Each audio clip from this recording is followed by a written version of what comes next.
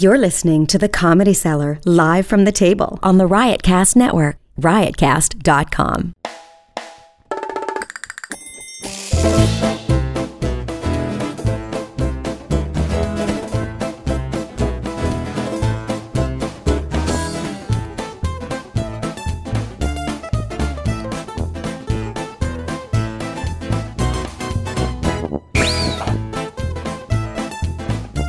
Good evening, ladies and gentlemen. Welcome to the Comedy Cellar Show here on Sirius XM Channel 99, the Comedy Cellar Show. My name is Noam Dwarman. I'm the owner of the Comedy Cellar. I'm here at the back table, as always, with my co-host, Mr. Dan Natterman. Hello, Dan. How do you do, Noam? How you feeling? I'm feeling very well today. Before I introduce We have some big guests today, the guest of honor, we have a he's been on a few times, right? This one I've only been on once. Only just I've once? been upstairs twice. But he's fresh off his performance here at the Olive Tree, playing trombone with John Mayer, author for Quillette Magazine and student at Columbia University, Coleman Hughes, and friend of mine, Coleman Hughes. And the guest... He's part of the new intellectual group that Noam is surrounding himself with here at the Cellar. You know, Noam is... That's my biggest credential. That's your biggest credential. And our guest of honor is Mr. Glenn Loury. Glenn Loury is the Merton P. Stoltz Professor of the Social Sciences and Economics at Brown University. I didn't get in there.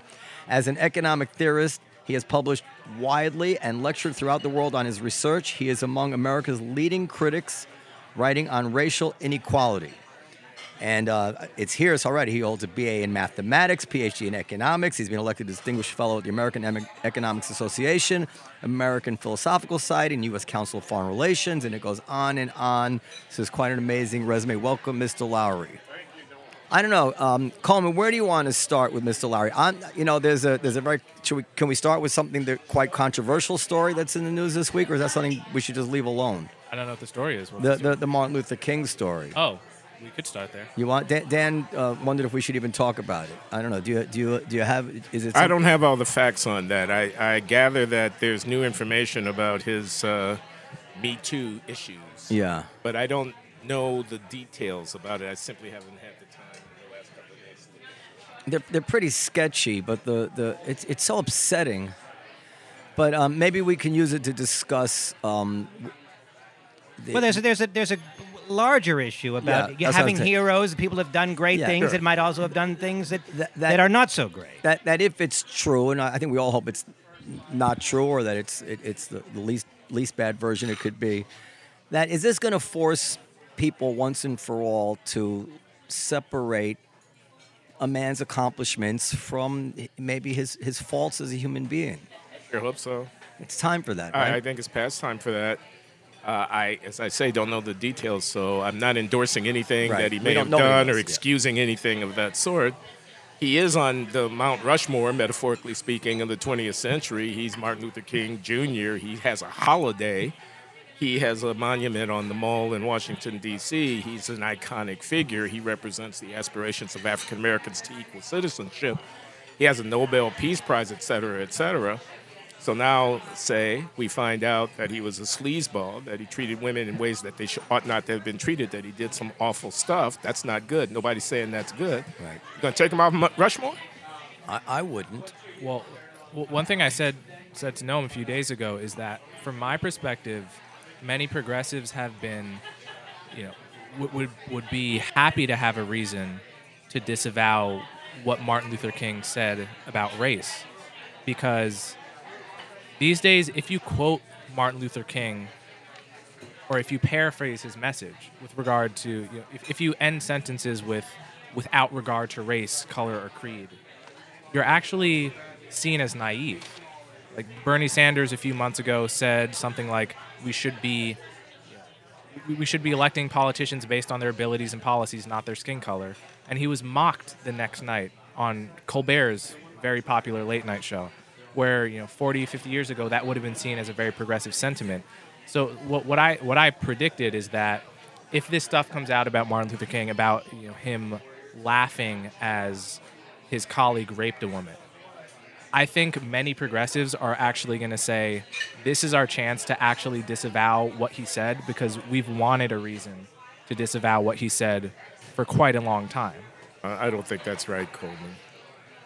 What they have been saying, and didn't start this year, is that you have to distinguish the king of the Washington March, 1963, from the king of the Poor People's Campaign, 1968, from the king of the Riverside Church denunciation of Lyndon Johnson's Vietnam War, 1967. What they've been saying is early King should not be the stopping point for King. King was a social democrat. King was leading the movement for genuine equality, empowering poor people, and so forth. So I doubt very seriously that people who object to colorblindness, you're certainly right about that, they do object to King's colorblindness, would want to trash King in virtue of his Me Too issues, since King for them is iconic not merely because of the March on Washington and colorblindness, but more fundamentally because of his challenge to structures of American militarism and colonial, neo-colonial. But just to clarify, I only meant the colorblindness part, not the democratic socialism. But King is a whole thing. I mean, if you're going to get rid of King, you're going to get rid of the whole thing. I think what I'm saying is I think they're going to use it to ignore what King said about race specifically. Okay, we'll see. I think that could happen.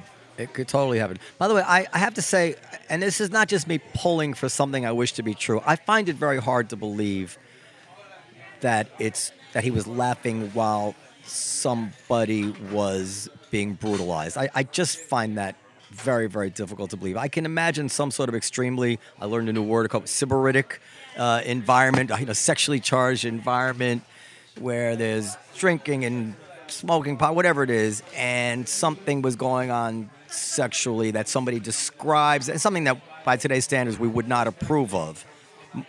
But more in the Roman Polanski type of disapproval of kind of the 60s kind of vibe. I just can't process it. I just can't believe it's true. Are there truths better left unknown because, people need their heroes?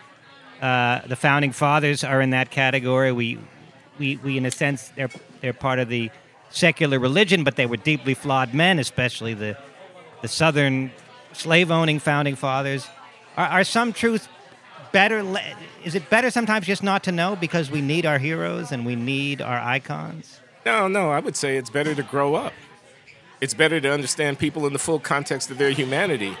I do want to know all the facts about Thomas Jefferson and about Martin Luther King Jr., but I don't want to be an adolescent about them and run screaming from the room when I find out that they did this or that. I want to view it in the whole context. So Jefferson's not canceled out because he was a slaveholder. The Declaration of Independence speaks beyond his particular social morality. Likewise, Martin Luther King Jr. ought not to be canceled out. And again, I don't know all the facts, in virtue of the fact that he may have found it humorous that somebody was doing something in the room next door, which, as you say, Noam, might in 1966 or whatever not have been such as a big a deal as we would make it out to be in 2019. Right. Well, and that seems to be your style, as I've seen it, which is to look the truth cold in the eyes. And I've seen you discuss things like even, other third rails like race and IQ. And Coleman has also this kind of serene, I don't know, it's courageousness or something about him. Like he'll just talk about anything, other subjects that other people really feel are better left not even discussed, no matter which way it comes out. And I guess that's just a personality trait of yours. Would you say that's accurate? I'd like to think of it also as an intellectual trait of mine. Yeah. And I would note that I have the benefit, being an African American, of natural cover, so that certain things that I might take up won't automatically lead to me being suspected of being a racist because I've taken them up. Uncle Tom is not so great, but it's better than being called a racist. Yeah, I had an argument with somebody about something much less serious than that. I don't even remember what it was, and somebody kind of was attacking Coleman for being not properly loyal to his people. Remember that? And I was furious, and it was over nothing. It wasn't anything as. No, yeah, but that reminds me. There's a video a few years ago of you talking with some other people on a panel at the Manhattan Institute, and someone from the crowd asked a question about race and IQ. I don't know if you remember this. I remember it very well. The person who asked that question was named Jared Taylor. Jared Taylor. He's a notorious race and IQ monker. He is a white nationalist. Yeah, he is. Okay, then let's call him what he is. Yeah. That he is Yeah, he's like I'm not dictionary interpreting. picture Yes, of it. Yeah, he is. He wants white people to live just among white people and black people to live. And he is, by the way, he's the most articulate defender of this view. Obviously, I disagree with him, but if you want to know what white nationalists think at their smartest, that's him. Okay, right? What about him? Well, I just think it was interesting to me that moment hasn't gotten picked up on at all. Right? A white nationalist asking Glenn Loury about race and IQ. It seems I've showed my friends this, and they're astonished that this happened at a public event and didn't get any more play. Well, let me tell people what happened. So Jared Taylor, the notorious white nationalist, stands up in a discussion about race and inequality and says, isn't there an elephant in the room here, Professor Loury, about genetic differences between the races and their intelligence? And is that something you're willing to talk about? And I said, yes, I'm perfectly willing to talk about it. Let me tell you what I think. I think IQ is a real thing. I think there's some evidence that it's heritable and passed on to some degree across generations within families. I do not think, however, that the evidence for racial differences in IQ is substantial enough to have any explanatory role in racial differences in social status in America is valid. And we can go chapter and verse on that if you want. But I'm not running away from this conversation. You know where I live. You know what I'm saying. And, let's have it out. Sort of thing like that. And the Manhattan Institute organizers apologized to me afterwards for somehow not preventing Jared Taylor from asking a question in that forum. But they didn't need to apologize. I'm not afraid of Jared Taylor. All right, let's get into a few topics on race here. Can we start with, do we have a working definition of racism? Because so many things are going to be, this is racist, this is not racist. What is racism? What's your rule of thumb definition? Samuel Harris led off my interview with him of a couple of years ago with exactly the same question. It's the key question, Sorry. Okay, well, Coleman will have his thoughts. I would say having a hatred or contempt for another person because of the fact of their racial identity, treating people in a derogatory or negative way, an exclusionary way, because of their racial identity. I would say ascribing to crude stereotypes about the characteristics of people. They're lazy, they're stupid, they're dirty because of their racial identity. That's at least a gesture in the direction of what I would think of as racism. What did I leave out, Coleman? I think that's right. Going back and reading what Bayard Rustin wrote about the topic when they were, when he was... Tell the people who Bayard Rustin is. Bayard Rustin was Martin Luther King's strategist. He was a socialist who organized the 1963 March on Washington, was a prolific civil rights leader, great speaker, great writer. When he talked about what racism was and defined it in his essays, he would always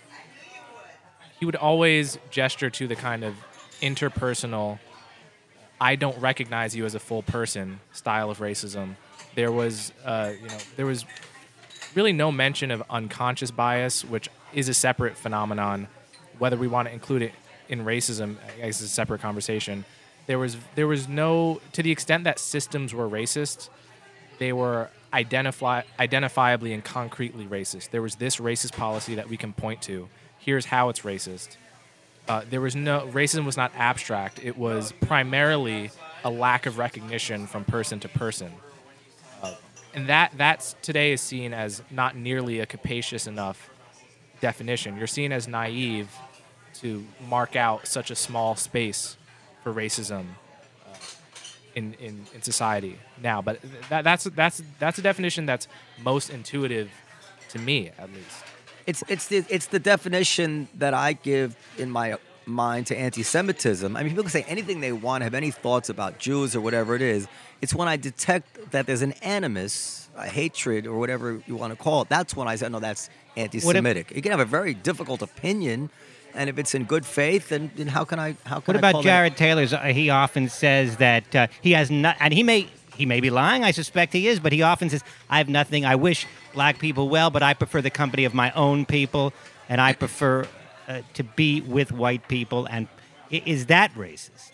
Well, you've got a lot of black people who feel exactly like that. I don't think the idea that I prefer the company of being with, I'm Jewish, other Jews. I think my daughter ought to marry a Jew. I don't think the idea that, I've got some time on my hands. I prefer to hang out with black people because I grew up on the south side of Chicago, and that's where I feel most comfortable. So maybe saying that about white people is different. And maybe the reason it's different is because of the political implications given our history of saying that. What do you mean? You want to undo the Civil Rights Act of 1964, which has a public accommodations title that says you can't refuse service to people because they're black?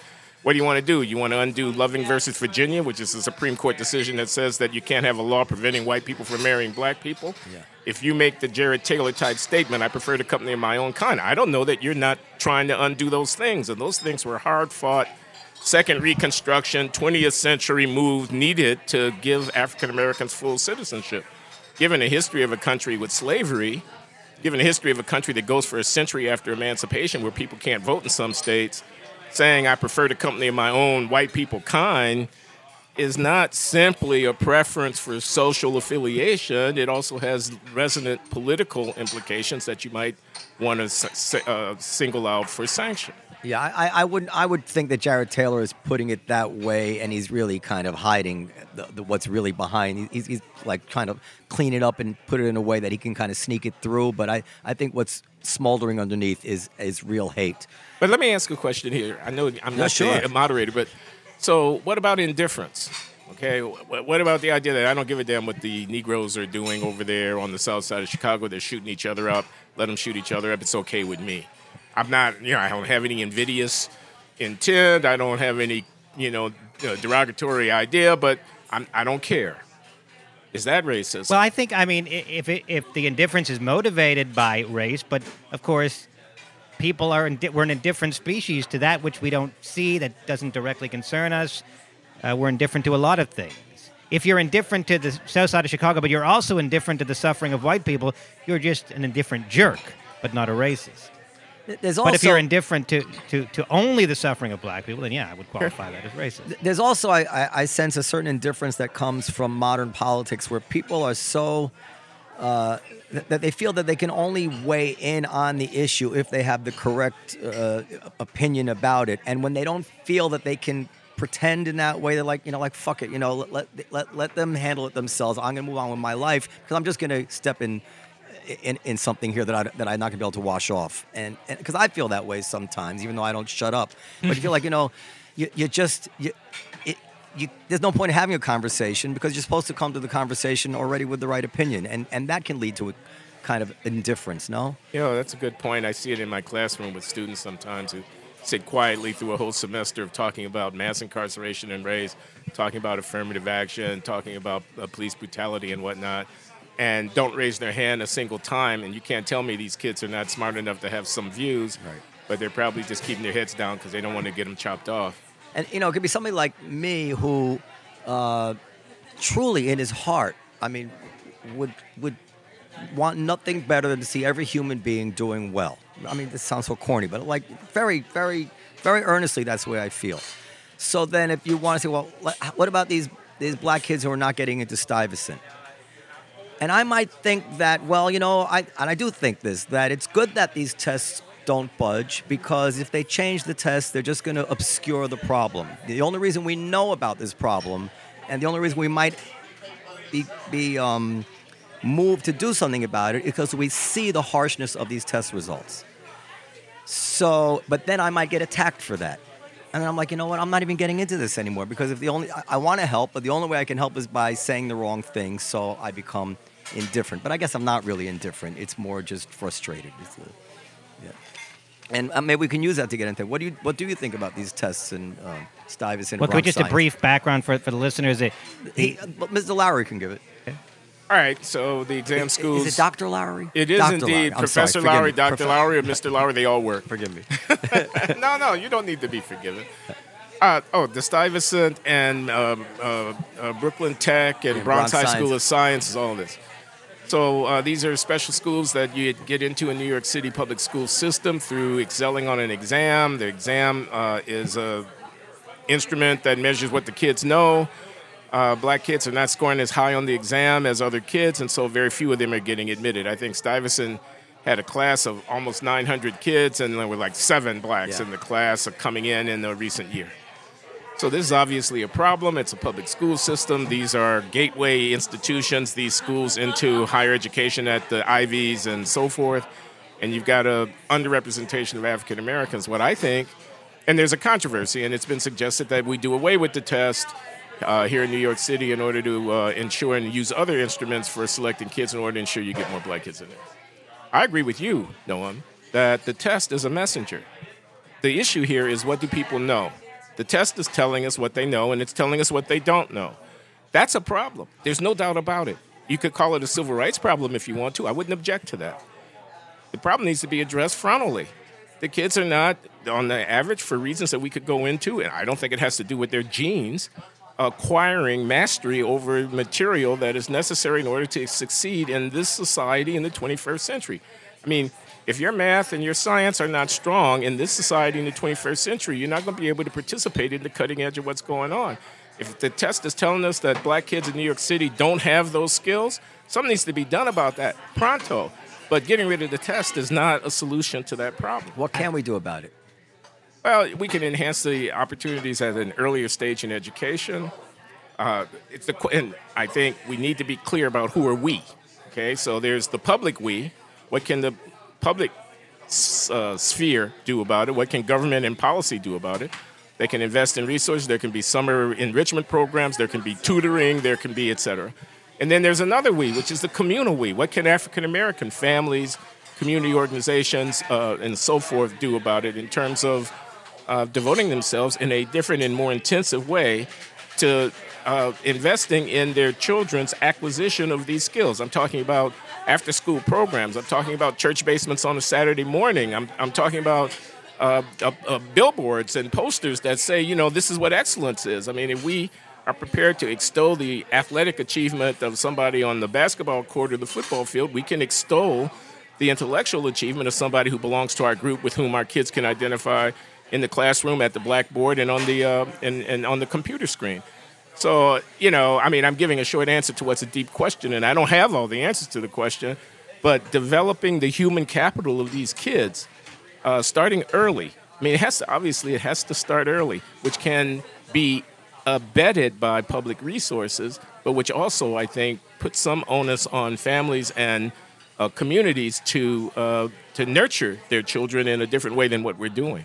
I just want to point out very, very briefly, at the point of irony here, you're talking about the necessity of math and science skills to succeed in society. We're here at a comedy club where we see a lot of successful people with few, if any, math or science skills, and some perhaps literary skills. Well, we can't all be comedians. That's true. And if we could, then maybe we wouldn't have to focus so much on math. Coleman, do you have anything to add to? Let me add to the question. Add to that. Is one of the problems, and the reason I'm going to ask this because I went to New York City public schools, and I've also at certain times had young black women who were mothers, single mothers, working for me, struggling. Is with their children. Is one of the problems that there's too many black kids who are good black kids, smart black kids who would do their homework, who are properly motivated to do well in school, who are trapped in schools where they are odd people out, or maybe even if they're just like half the class is really good, and the other half of the class is difficult and doesn't behave and doesn't do the homework and brings the pace that the teacher is even able to teach down to a crawl. Where I've seen this happen where they don't want to leave anybody behind. So the most difficult cases set the pace, but then the smart kids and the gifted kids suffer from that. And I feel like there should be a way, and maybe charter schools are what this is. Maybe the success of charter schools is really just the self-selection of these families to get their kids out of these crappy schools into a school where they know the atmosphere is different. But every young kid should be able to go to a school which has a proper academic atmosphere where they're not hostage to bad behavior and disrespect to teachers and all that stuff. Is that part of it? I think that's certainly part of it. The question is how much. I think one of the things that makes me pessimistic about this conversation is the importance of peer effects. I think obviously parents matter in many ways, but I think Judith Rich Hill's whole life was kind of devoted to this point, and it also gels with personal experience. The effect of peers in shaping what you become and determining the social status games that you're inclined to play, like the ladder that you're climbing, and like the rubric for what it means to be a high status such and such, like peers have such a big effect on that, and it's so. I feel like there's such a deep desire to have a policy solution from the top down for problems that are deeply located at the peer-to-peer level, and norms that spread in a way that is kind of mysterious and bottom up, and we don't really understand totally how culture reproduces itself. It's a very, very messy question, and you have, and yet we can observe the differences. So when the New York Times editorial page talks about poor Asian immigrant families in New York who scrimp on food to pay for test prep to get into Stuyvesant and Bronx Science, like clearly that's a phenomenon that's happening to a greater degree in the Asian American community, Black community, and but didn't the Black family have a right to say, listen, it's not fair that the only way we can get our kids into this school is if we scrimp on food. Like if they're going to take it to that level, it's not really fair that we have to raise the bar that high. It's not just unfair for Blacks; it's unfair for the Asian kids that he's talking about. Unfair for the Asian kids themselves. But be that as it may, the Asians are doing it. Yes. And the Black community is doing it less. What is also unfair is if we, at least on its face, it seems unfair to penalize those kids by reducing their numbers. I mean, it almost seems like every option is unfair to somebody. So the question is, what trade-off can we form? But you wrote a book or collection of essays called "One by One from the Inside Out" many, many years ago, right? And at least the implication of that title, it hints at or suggests a bottom-up cultural process that has to happen one by one, rather than, not to say that there are no policy solutions, obviously, but like how do you see the status of that project really panning out? Because this is something I struggle with. Okay, well, that's a big question. Let me make an observation first. The observation is that in the context of the exam schools here in New York City, the numbers of Blacks getting in are actually down substantially from what they had been 20 or 25 years ago. More Asians now. There's very plausible argument that the reason for that is that the kind of tracking and gifted and talented programming within the schools that these kids are going to that would allow, I don't know, the top 15 or 20% of them to get specialized exposure to developmental instruction that would give them a real shot at being a competitive has been pushed by the side. That has found disfavor with a kind of egalitarian philosophy about education that says you can't have gifted and talented and you can't have tracking. So that point, I think, is worth noting. I think another point is worth noting is that disruption in the classroom is a very real thing. When I talk to public school teachers who have to teach in low-income communities, not only in minority communities, but especially so, they complain about the fact that maintaining order in the classroom becomes a full-time job, and to the detriment of kids who have come in prepared to learn, ready to learn, interested and eager to learn, but not having as much of the teacher's attention as they could get. So I want to mention those things. Now, as for my 1995 book, One by One from the Inside Out, available on Amazon.com, which won the American Book Award for that year, et cetera. Sure. I mean, we're going back 25 years. Sure. I was saying that at the end of the day, nobody is coming to save us. Okay?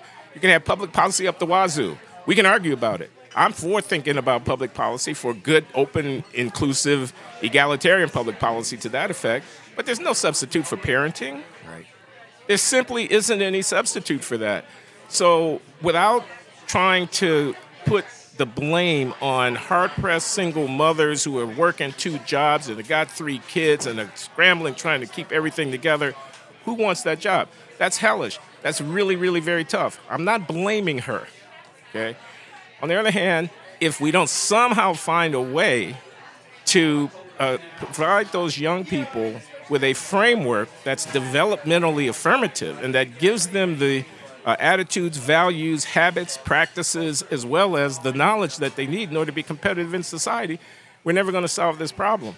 So yeah, when I wrote that book, I was gesturing in the direction of the idea that, the civil rights movement is over. The year was 1995. The civil rights movement is a matter of history. We still have a huge problem of racial inequality. Nobody is coming to save us. Democrat, Republican, liberal, conservative, left or right. Nobody can substitute for things that only we can do, and raising our children is one of those things. How does all the incarceration play into that equation? In, I think, extensive and complicated ways. So incarceration, in the first instance, is a removal of people from society. You don't think that has an impact? Deaths. You take people out of society. You have a available male-female ratio that is much lower in terms of the available for maritable partners and so forth than it otherwise would be. Jails have a culture.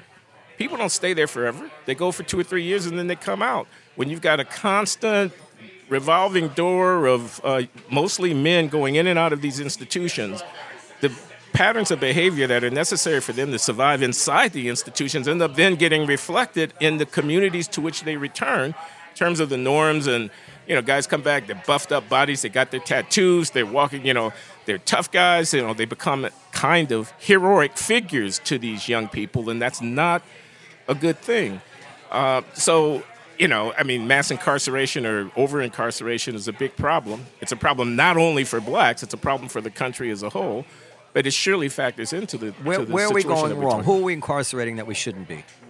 I think we're incarcerating people much longer than we need to. Our sentences are too long. The drug issue is always mentioned, and it's important, but it's not nearly as important, I think, as people sometimes make it. But the war on drugs, I think, is wrong-headed. It has been wrong-headed and ought to have never gotten off the ground in the first place. I think pretrial detention is a serious problem. Now, this is incarceration, although it's only for months or maybe a year or so while people are awaiting trial. But these are people who have not been convicted of anything but who are nevertheless being held in institutions. I think that the idea that we put people in prison and we just lock them up and close the gate and walk away, we don't worry about any kind of developmental, any kind of affirmative, any kind of rehabilitative programming in prisons is also a problem. It's a big subject. It's a tough one because if they're not incarcerated, they can do damage in the neighborhoods as well, right? So, I guess the people who really are antisocial. Yeah. I don't know. You have any thoughts about that, Coleman? While I looked well, okay. So then let's follow all the leads. So then what about the issue of the police? Now, Coleman, I know, is pretty skeptical of the idea that innocent blacks are being shot in numbers much higher than the white, if at all, than white people. I don't know what was it? Was that a fair characterization? What was the man's name? Yeah. Fryer was the harm. Roland Fryer is his name. So I don't know what you want to say about it. Well, I want to say a couple of things. The police kill about 1,200 people a year, recent years in the United States of America. That's a lot more people that, even after you adjust for population, are killed by police in any other, rich democratic country, Northern Europe and so forth. So police in the United States are killing a lot of people. Secondly, they kill a lot of white people as well as black people. Blacks are 1,200, maybe 300 a year are black people who are being shot by police. I don't know the exact number off the top of my head. It varies from year to year, but that's roughly the case, about a quarter or so. And most of the people who are killed by police are white. What Fryer found in the study of a particular city, Houston, using methods that are not beyond dispute but that I think are professionally defensible, is that when you take account of all the circumstances in which police and citizens encounter each other, what time of day, what part of town, was the policeman called because there was a report of a person having a weapon, did the person indeed have a weapon, did they resist arrest, and blah, blah, blah, that using statistical techniques, you can control for these other factors, and the likelihood that the police would use deadly force against a citizen was no higher if the citizen was white than if the citizen was black, other things equal. He also found in the Houston data and in other data, including stop and frisk from the New York City, that the police use of less than deadly force, cuffing people, forcing them to the ground, using a taser, and so forth, was more likely to be used against an African-American citizen than a white citizen, other things equal. So his study, I think, has to some degree been mischaracterized in saying that he, basically found that the police were, racially unbiased. He did not find that. But he did find in Houston, in the years in which he was looking, that the likelihood of deadly force being used against the citizen was no higher once you took account of the circumstances if the citizen was black than if the citizen was white. I have a question. So this is one of, I think, my big disagreements with my father we were talking about earlier, about the source of bias, the source of racial bias, particularly unconscious bias of the sort that might lead a white police officer to be quicker to pull the trigger, or forget deadly force for a moment, what Fryer found, be quicker to rough up a black subject, perhaps be quicker to fear a black subject.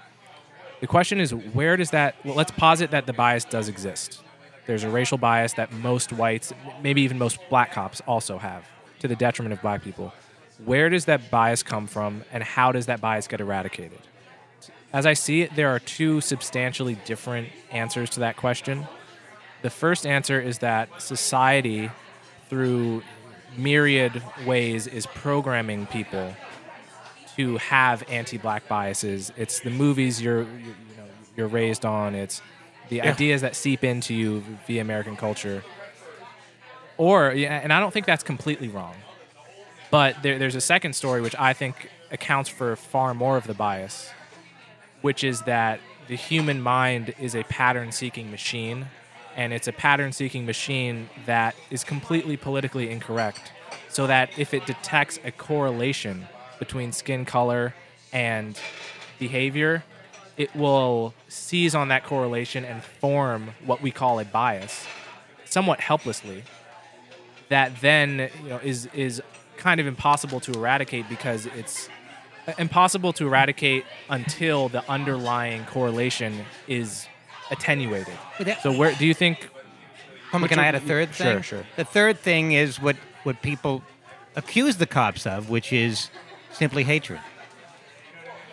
Well, that's also kind of implausible to me. I'm not saying there are no cops that just straight up hate black people. You can always find crazy white supremacists in an organization that big, but my question is, we all want to get rid of bias. How do we do it? Do we tell people to be less biased? Do we do implicit bias training, or do we forget all that, or expect less of that and go for the underlying correlation? But I don't think it's as black and white as you might be making it out. Pardon the pun, Coleman. But I think there's something to what you say. I understand you to be saying that if indeed blacks are overrepresented amongst people committing violent crimes in a city, who can blame a police officer for being more cautious when he pulls a car over and a young African-American is driving the car? Because after all, the chances in the policeman's mind that there's a gun underneath the seat or in the glove compartment of this kid's car is higher than if the kid had been white in the policeman's mind, because the background information is that in this particular city, disproportionately, the people who are shooting each other and who are carrying guns in their cars are black. And that's certainly a rational response on the policeman's part. I would not call that implicit bias. I'm not sure I would even want to call it bias. Rational stereotyping might be a more accurate way of framing it. But I don't think there's nothing that can be done about that. I think, rather, there is something that can be done about that if we decide that we want to do something about it. And let me give an example. So in my classroom, I've got kids who come from all different races and ethnic groups. I'm an economics professor. I got a lot of Asian kids in my classroom. I got a lot of smart Asian kids in my classroom. So a kid walks in the door, he raises his hand, he's an Asian kid. Am I going to react to that kid based on the fact that I think he's probably statistically smarter than the typical student? I'm going to give him the benefit of the doubt if he gets a bad answer on an exam because he's an Asian kid after all, and so on and so on. No, I'm going to train myself to treat every student in that classroom more or less in the same way, with the same benefit of the doubt and the same expectation of excellent performance, overcoming my instinctual reliance upon a rational stereotype, because the service that I'm providing as a professor would be significantly diminished if I allowed those feelings and thoughts to creep into my practice. telling me I can't train a police officer to say yes, sir, no, sir, yes, ma'am, no, ma'am, regardless of the race of the person who's in the car? Sure, the cop is going to be more afraid. He can't control his glands and whatnot, but he can control the tone of his voice. He can't control the facial expression that he brings to the window, and he can't control the words that he uses when he interacts with the citizen, and that's his job. Yeah, and by the way, I've seen cops treat, well, not just African Americans, just people terribly, and I've seen.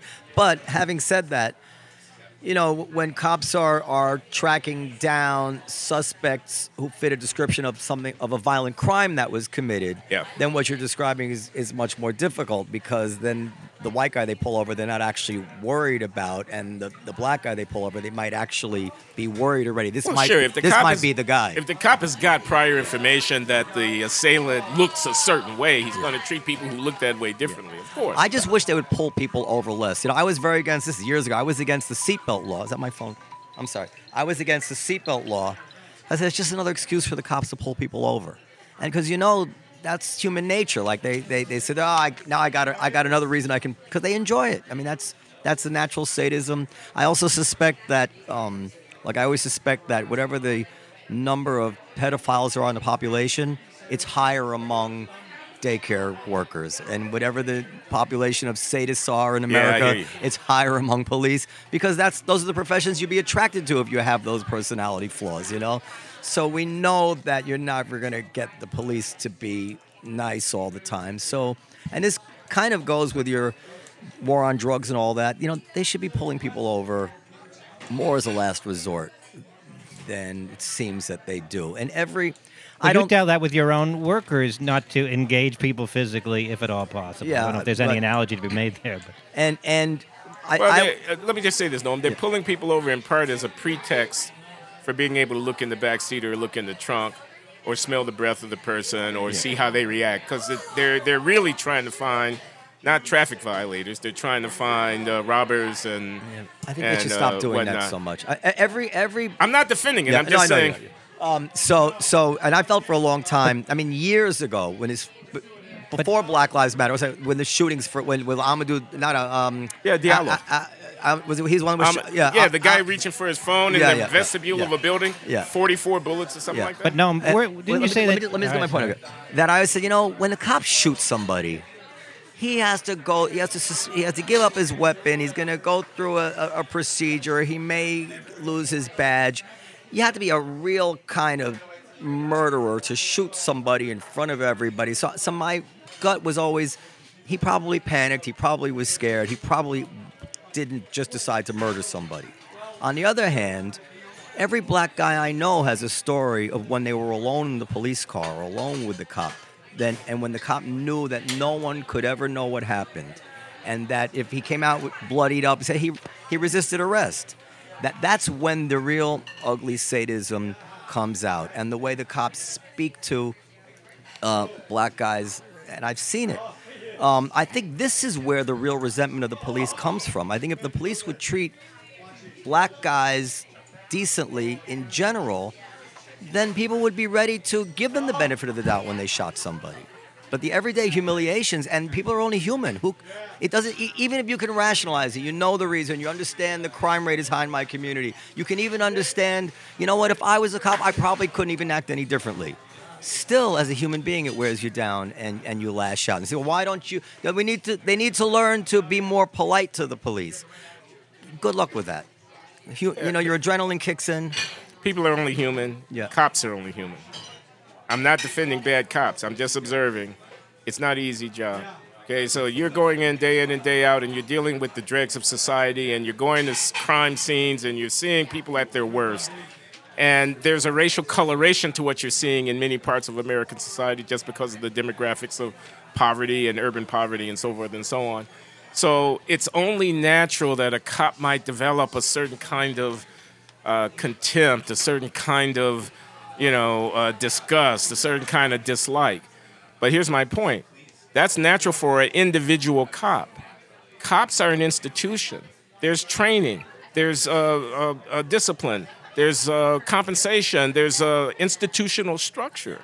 And that's what needs to be mobilized in order to counter the natural human tendency of somebody who has to sweep up the debris, the detritus of social failure on a daily basis. I'm talking about cops, so that they don't become monsters and end up doing the very thing that you're saying people who have to deal with them object to. We've been joined by Josh Johnson, a new up-and-coming comic here. Periel, our producer, wrote up a little. Josh Johnson is a comic and writer for The Daily Show. His first album, I Like You, is out now. He may be seen regularly at the Comedy Cellar. So this is Dr. Loury and my friend Coleman Hughes, that I've told you about in the past. Talk in your mic for a second, Josh. Yeah. Josh, did you ever get... Talking to Mike? Yeah. Did you ever get the talk? I read this is something I just heard about the past few years about black children being told by their parents how to act in front of police officers so that they don't get shot. Yeah. Did you ever get that talk? Yeah. At what age? I think I was 8. And what did it consist of, if I may ask? Oh, it was just like pretty much like do what they say, but slowly. It was kind of like it was legit. Like, look. We know you. Like, my parents would be like, we know you, so we know that you're not going to give anyone a reason to approach you or whatever. So even if a cop thinks you did something or whatever, just be calm and be, like, oh, I don't know. Answer honestly. Don't like get indignant or, like, even if they ask you for something, like, let's say I was driving and they asked you my driver's license, it's like almost repeat back to them, like, okay, I'm getting my driver's license. And this is all like, a lot of it was too early because I was like 8. So I was like, I shouldn't be driving. Oh my God. If a cop pulls me over, it's like he's going to see that I'm 8. Like, no black man ages that well. You know what I mean? And so, it was just this like calm, like just always, act like you are innocent and you'll be easier to be perceived as innocent because they might stop you because they think that you're not, There was one time I was driving, my dad was driving, I was maybe 13, 14, and cops caught him in a speed trap, pulled him over, license and registration. No! I was holding my phone in my lap, and there was some pieces of paper above my hands, and the cop asked me to remove the piece of paper and show me what I was holding in my hand. It was my phone. And it was a low stakes situation, but there was obviously, it was probably 2014 or something, 2012. I was thinking, is this because I'm black? On the other hand, it just seemed like that would be a rational thing for a cop to do, is to see everyone's hands. If I were a cop, I would probably do the exact same thing.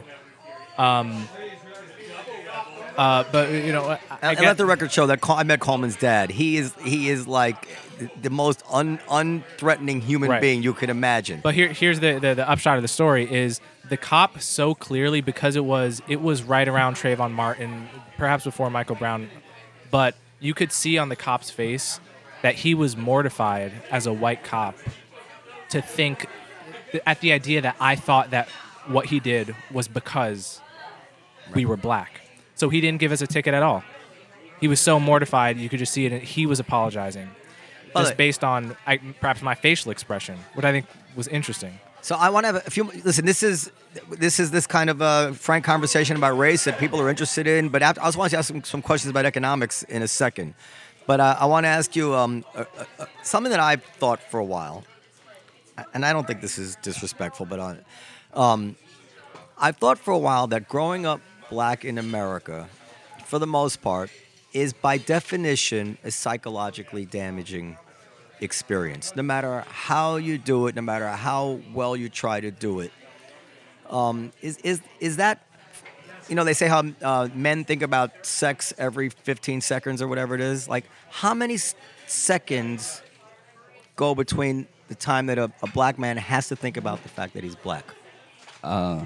I mean, sometimes I forget I'm black until white people remind me. Sometimes I'm just like going through my day, and then something happens. I'm like, oh yeah, I might be seeing different. You know what I mean? Like I don't know if I filter everything through my blackness. I'm just like Josh most of the day, and then something will either happen, or someone will say something, or someone will ask my opinion. I'll be like, oh yeah, I've been black all day, Because it seems from a white guy's point of view, it seems like always on the tip of the brain. Maybe it's just in an interaction with me because I'm white. How often are you thinking of yourself as a Jewish person? I would let me answer that question for Noam. all the time. No. But not in a negative way necessarily. He loves it. No, I don't think it's comparable. It's not something I think about all the time. Well, you think about it a fair amount. Well, listen, there may be some comparable experiences between being Jewish and being black. We've all got our identities. I mean, there's nothing wrong with thinking of yourself as a black person or a Jewish person per se. It doesn't have to be burdensome. It can also be a source of pride and, all of that. But there is this thing. I mean, you walk into the restaurant, the maitre d' seats you at a table by the kitchen. You look over across the room and you see an open table by the window. Right. Okay? Now, if you're not black, the thought doesn't occur to you that the maitre d' discriminated against you. You probably think somebody's got the table by the window reserved or they're just whatever. an asshole. Or the maitre d' just having a bad day or whatever. Yeah. But if you're black, it may be, for many of us, that you can't let go of the idea that this maitre d', you're seething at the idea that the maitre d' put me at this table by the kitchen. You feel like you've been victimized somehow, and now you're carrying this burden, and that's got to have over the years, it's got to take its toll. Well, I'm thinking even on from a the person's psyche. Even the time, like I have young kids, and they're actually mixed. Their mom is Indian, but they have barely any concept of what their race is or color or that it matters or any of that. But I would imagine if I was raising black children by this age, like 7 years old, it would be very deep within their psyche, racism, that we could be victims, everything on television, all the, and... Well, was that your experience? I don't think it was. Isn't that damaging? It wasn't there when I was 7. It wasn't? I don't think it was there when I was 7. No, here's the thing. I would get talks. I would get hey, you're going to be seen as different. And I also went to a school where I was there were some years where I was only the only black kid in the class. You know what I mean? So things like that would remind me that I was different in some sort of way. But I think damaging might be too strong. Too strong of a way to put it, because none of it hurt me, and even the spots of racism I experienced when I was little, because I grew up in Louisiana, little spots of racism that I catch throughout living in Louisiana, I still chalked up to being in Louisiana and not reflective of my blackness, if that makes sense. I was in my head, I was just oh, if I were in a different place right now, this thing might not happen. There wasn't this inevitable gravity towards my blackness that I was going to have a hard time here and a hard time here. It was and I was a pretty affable kid too, so I was also Well, you're affable enough as an adult, I dare say. Yeah, pretty affable. I have a question. So with a capital A. On the one hand, I very much identify with people who have a problem with authority. I can totally imagine myself if I felt I was being unjustly treated, just completely losing control. Just I think I told you a couple weeks ago, I was in the Dwayne Reed with my girlfriend who's Pakistani, and a Pakistani dude came up to her. Drop dead gorgeous, by the way. Thank you. Came up to her, started speaking in Urdu or whatever, and I don't speak Urdu, she speaks, and he's just talking to her or whatever. And I said, what did he say? He said he wanted to know who you were and why I was with you. Right? And for some reason, this pissed me off so much, right? It is this Pakistani dude doesn't want a Pakistani woman with a black guy. Maybe it was just with any guy that's not Pakistani. Maybe it's one of those things. But it was also South Asians and Arabs can also be very specifically racist against black people sometimes, and without the white guilt. So it can even be less masked. And something about this just incensed me, and I didn't want to blow up in the middle of Dwayne Reed. So I have fairly good emotional self-control, so it was fine. On the one hand, I could totally see there's just an inherent thing about human nature in that respect. On the other hand, I think of the fact that how much data there is testifying to the fact that it's harder to get into college if you're Asian. And I'm thinking to myself, why aren't Asians raising hell? I mean, there's a lawsuit right now, but imagine how much hell black people would raise if black people were treated formally like Asians are in the college admission system, for example. And so there's the human nature on the one hand, but then there's also the degree to which the specific subculture you're from programs you to get mad or not based on mistreatment. And I wonder how much of my own psychology or the psychology of blacks or Asians or whatever group is actually not just the natural human urge to be treated with respect, but is also itself cultural programming. Well, I do think also that Asians might be less comfortable in America. They might have the attitude, well, we're guests here. We've only been here one generation. We shouldn't be making any noise. Black people have been here since longer than anybody, except I guess the English, and they feel very much at home and very willing to express their grievances. Sometimes, I think Jews were like that early on. That we didn't want to, it's not our country. Don't make waves. By the way, Coleman, remember the thought experiment that we started, you and I started to get into, and I never followed up. But I was wondering, as a thought experiment one time, said, what if everybody woke up with a kind of amnesia where they had no knowledge of the past history of racism, and all they could learn about was how they experienced life prospectively? How racist would the average black guy think the world was if he never knew that there had been slavery, never knew about Jim Crow, just had to base his opinions on the world today? And why is that interesting? Because Coleman reacts to this guy, and part of that is because he's quite aware of the racism with a capital R as a historical chapter, and it can build up in people's psyche and create a very sensitive outlook. Yeah, I mean, I didn't mean to be disrespectful, but the reason I ask is because, of course, you not see the world as being as racist if you had no knowledge of slavery and Jim Crow and all of that, and you looked around at the relatively open, relatively non-discriminatory society that we live in. There might be a little bit here, a little bit there, but it wouldn't be any big deal if that's all you knew. But the thought experiment that you suggest somehow overlooks the fact that the history lives in our present time in many different ways. I mean, there are institutions that are, to some degree, shaped by that history, and so forgetting about it, while we can imagine... Which institutions are you referring to? Well, I'm talking about the structure of the African American family. Well, I'm talking about the gender dynamics within the black community. I mean, I just give one example of that. Okay, so 7 in 10 kids born to a woman who's not married. You think that doesn't have anything? No, I don't mean to put this personally. No. That certainly has something to do. Yeah.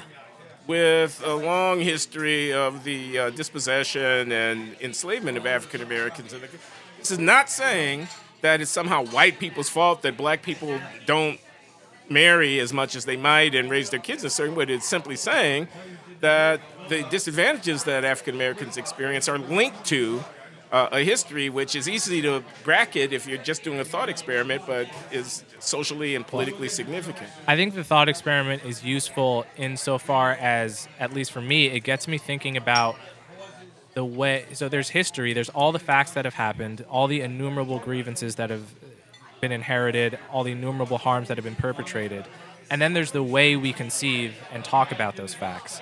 And it seems to me that there is something unique. There's something unique about what happened to black people in America, but there's also something unique about our approach to it. Like the fact that nobody, everyone I come to and talk about how Japanese Americans weren't allowed to own land until the 1952. They don't even know about this fact. We don't memorialize it. We don't dwell on it. We don't dwell on it. Obviously, another example would be the way in which Jews have memorialized the Holocaust. It's never forget, right? There is something unique about the Holocaust, but there are also many, many genocides that people just don't even know about.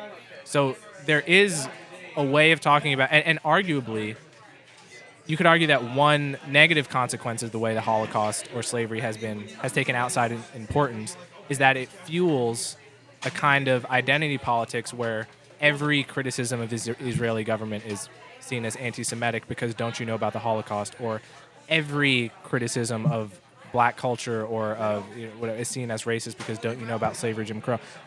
The point is that we're doing something to the history. It's not just that we're looking at the history objectively there and reacting to it appropriately. We're adding something to it.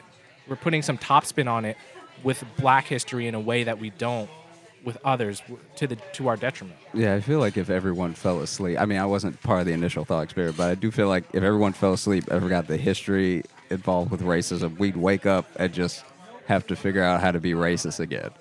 Like, we just wake up and there'd just be, like, new, very fresh slurs. You know what I mean? Like, it wouldn't be... because it's a thing about the individual, and it's a thing about, like, how you are raised to a certain degree. So if you woke up and forgot all that, maybe, person wouldn't have a problem with Jews or black people, Asians, whatever. But, within... sort of like an inferiority dynamic of an individual, that's why you have people saying, like, this is an affirmative action hire, because in their mind, they believe that if this person just didn't even exist at all or it never applied, they'd obviously get the job, which is a bit of hubris to begin with, So it's like, I don't think it would take long for all those things to creep back up again. We just wouldn't be able to learn the thing if we would be recreating it ourselves. It just occurred to me where we started. That was during that the blackface thing, where there was this big separation between like some white guys. I just want to dress like Michael Jackson, and black people were bringing in this whole history that these white people were barely aware of, or if they were aware of, they couldn't really identify with it, and create this tremendous difference in reaction, I think, which was a distortion of reality from the historical memory. It's just interesting to me. Maybe I think Josh brought up an interesting point. If all the history were forgotten, would we recreate it? Have we evolved at all? And to what extent is the history keeping us on the straight and narrow, knowing... That's interesting. Knowing, when people say, well, if you forget the past, you're doomed to repeat it, is the past instructing us... Can I ask to not repeat that? You know how Jews always say the Holocaust can happen again? We never say slavery can happen again. Isn't that interesting? Well, I know why. Yeah. Why is that? I don't know. I think they're both pretty bad. We've got too big and strong. I mean, like there's economically we don't need slavery. I don't think the Holocaust can happen again. Actually, I always thought that was a stretch. Okay, Mr. I want to ask you about protectionism. And forgive me for that. This whole thing came out. I'm an economist, everybody. In case you didn't know. So I asked Tyler Cowan, and he said protectionism is always bad.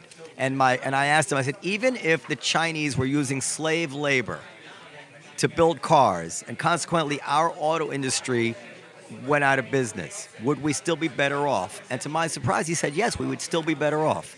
Do you agree with that? Well, we'd be better off. We wouldn't be better. I'm better off because cars would be cheaper, and because if you're just counting money, the cheaper the car, the more money you have to spend on other things. But all those people will be out of work. Well, they'd be out of work doing car making, but they'd be in work doing something else that we want to do, like giving me a massage. So this is the economist's faith, that there will always be something else. People will always devise something else to do. Well, slavery is bad on a moral level, okay? So human trafficking that brings women who are willing to sell their bodies for money, quote, are we better off, close quote.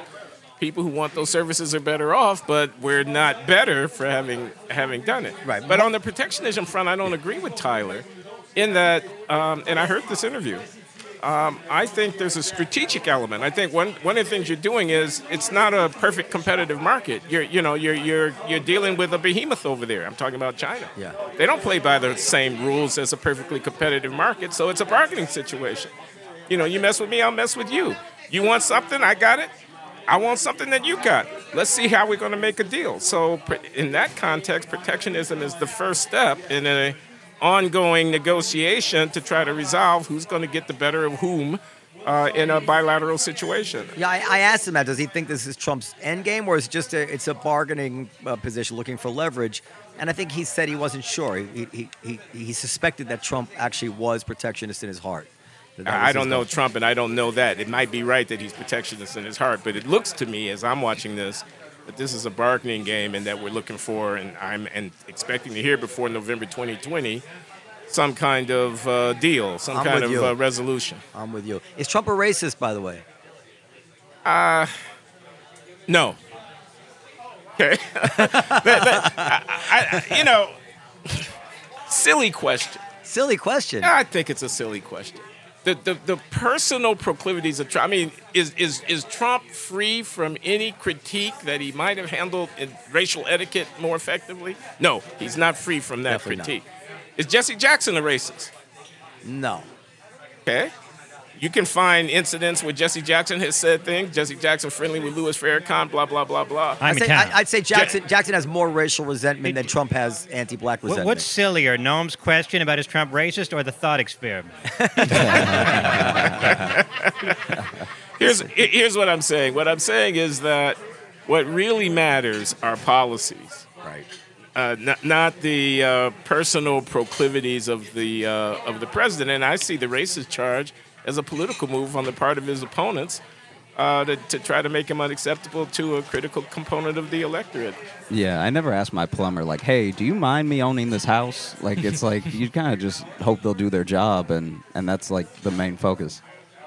We have to wrap it up because Dr. Loury's going to see a comedy show around the corner. Good. What's on the top of your mind these days? If you were going to do a podcast later of your own, what would you talk about first? I'm talking about affirmative action a lot these days. You're against it. I'm kind of against it becoming a permanent fixture. Yeah, I'm not against it in the abstract. I'm not against it on constitutional principles. What I'm against is having African Americans to require dependency on a special treatment in order to be included in the most selective and competitive intellectual venues.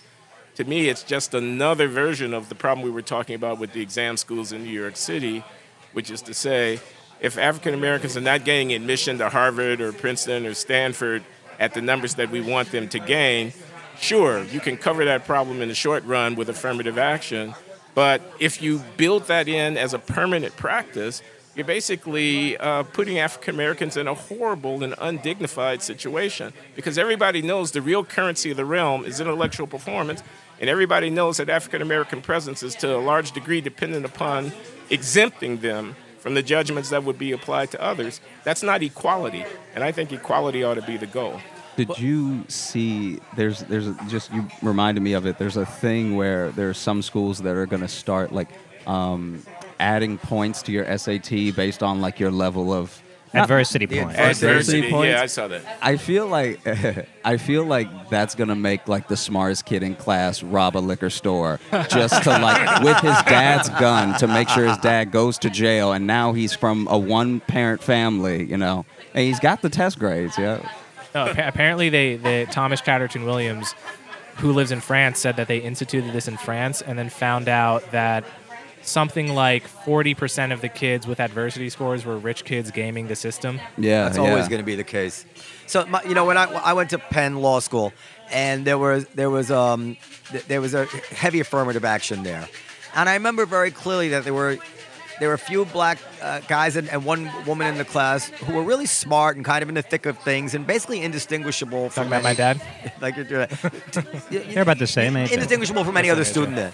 And then there were like 6 or 7 kids who were there who, couldn't answer they were clearly in over their heads, and they all dropped out by the end of the 3 years.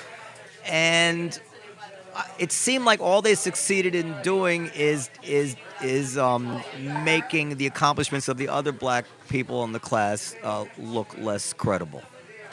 And you probably agree with that, but I really saw it firsthand. I was like, we were going on interviews. I'm like, what can these law firms think when they interview this girl? I remember the girl who was sitting next to me who couldn't answer the most simple questions in class. Why? This is not helping. Yeah, I do agree with that. Anecdotes should not be the basis for making broad social policy, but they can be the starting point for doing so. Yeah. And like I say, the goal needs to be equality. The story in the New York Times not long ago about a law firm announcing a crew of partners that were being elevated to the position of partner, and there were no blacks amongst them. And the response was a firestorm of protest. Why are there no blacks? And some people say, you read down into the bowels of the story, well, because the associates that we're bringing in who were black were disproportionately not competitive, and we had to weed them out, because when you make somebody partner and you give them a stake of the bottom line, you got to know that you're bringing somebody in who can really pull their own weight. And unfortunately, the fact of low LSAT score and low GPA in college is predictive for everybody, not just blacks, of how well they're going to do in law school, which is predictive for everybody, not just blacks, of how effective they're going to be as associates in law firms. And and I'll say that, I'm going to say this now, I guess we'll wrap up. I think there actually is a real racism also at play there, because partners are also dependent on to bring in business. True enough. And very high end, there's a lot on the line. Yeah, it's clubby. They'll get skittish about, is this black partner, and it's it's an ugly cycle, because then you say, well, is he there because of affirmative action? I don't think I want to I don't want to risk it. I have too much to lose. So, these are tough problems, right? There's no easy answers. Even if you had a magic wand, you might not be able to make them. That's why it's at the top of my agenda, things to think about and write about these days. All right, Dr. Loury, it's been a pleasure. Can we just plug very briefly the new Live from the Table Instagram put together by our own Perry L. Ashenbrand, our producer. It's at Live from the Table. Okay. Also, please email with your thoughts about the podcast at what is it again? Podcast at comedyseller.com. Podcast, I always forget that. Podcast at comedyseller.com. Any thoughts about Noam's thought experiment? You can write in, or just general questions and comments. Coleman, by the way, are you doing a podcast? I'm trying to. Yeah. I get a little tongue-tied sometimes, but I think the thought experiment is not as silly as you think it is, Dan. No, I didn't think it was that silly, but I always like it when somebody puts you in your place, and it's fun to see. Do you tweet, Dr. Loury? I hope not. Twitter is horrible. I do tweet, I do Facebook, and I have my own podcast. It's called The Glenn Show, and you can find me at YouTube. The Glenn Show, and Coleman is regular on Quillette, and at Coleman. At Cold X-Man. Cold X-Men. Yeah, and you can find me on Instagram at Josh Johnson Comedy, and then at The Cellar. I have a spot right now. All right. Okay, break a leg, as actors say. We don't say it, but a lot of non-comics will say to me, break a leg, because they don't realize comics don't say that. Good night, everybody. Good night.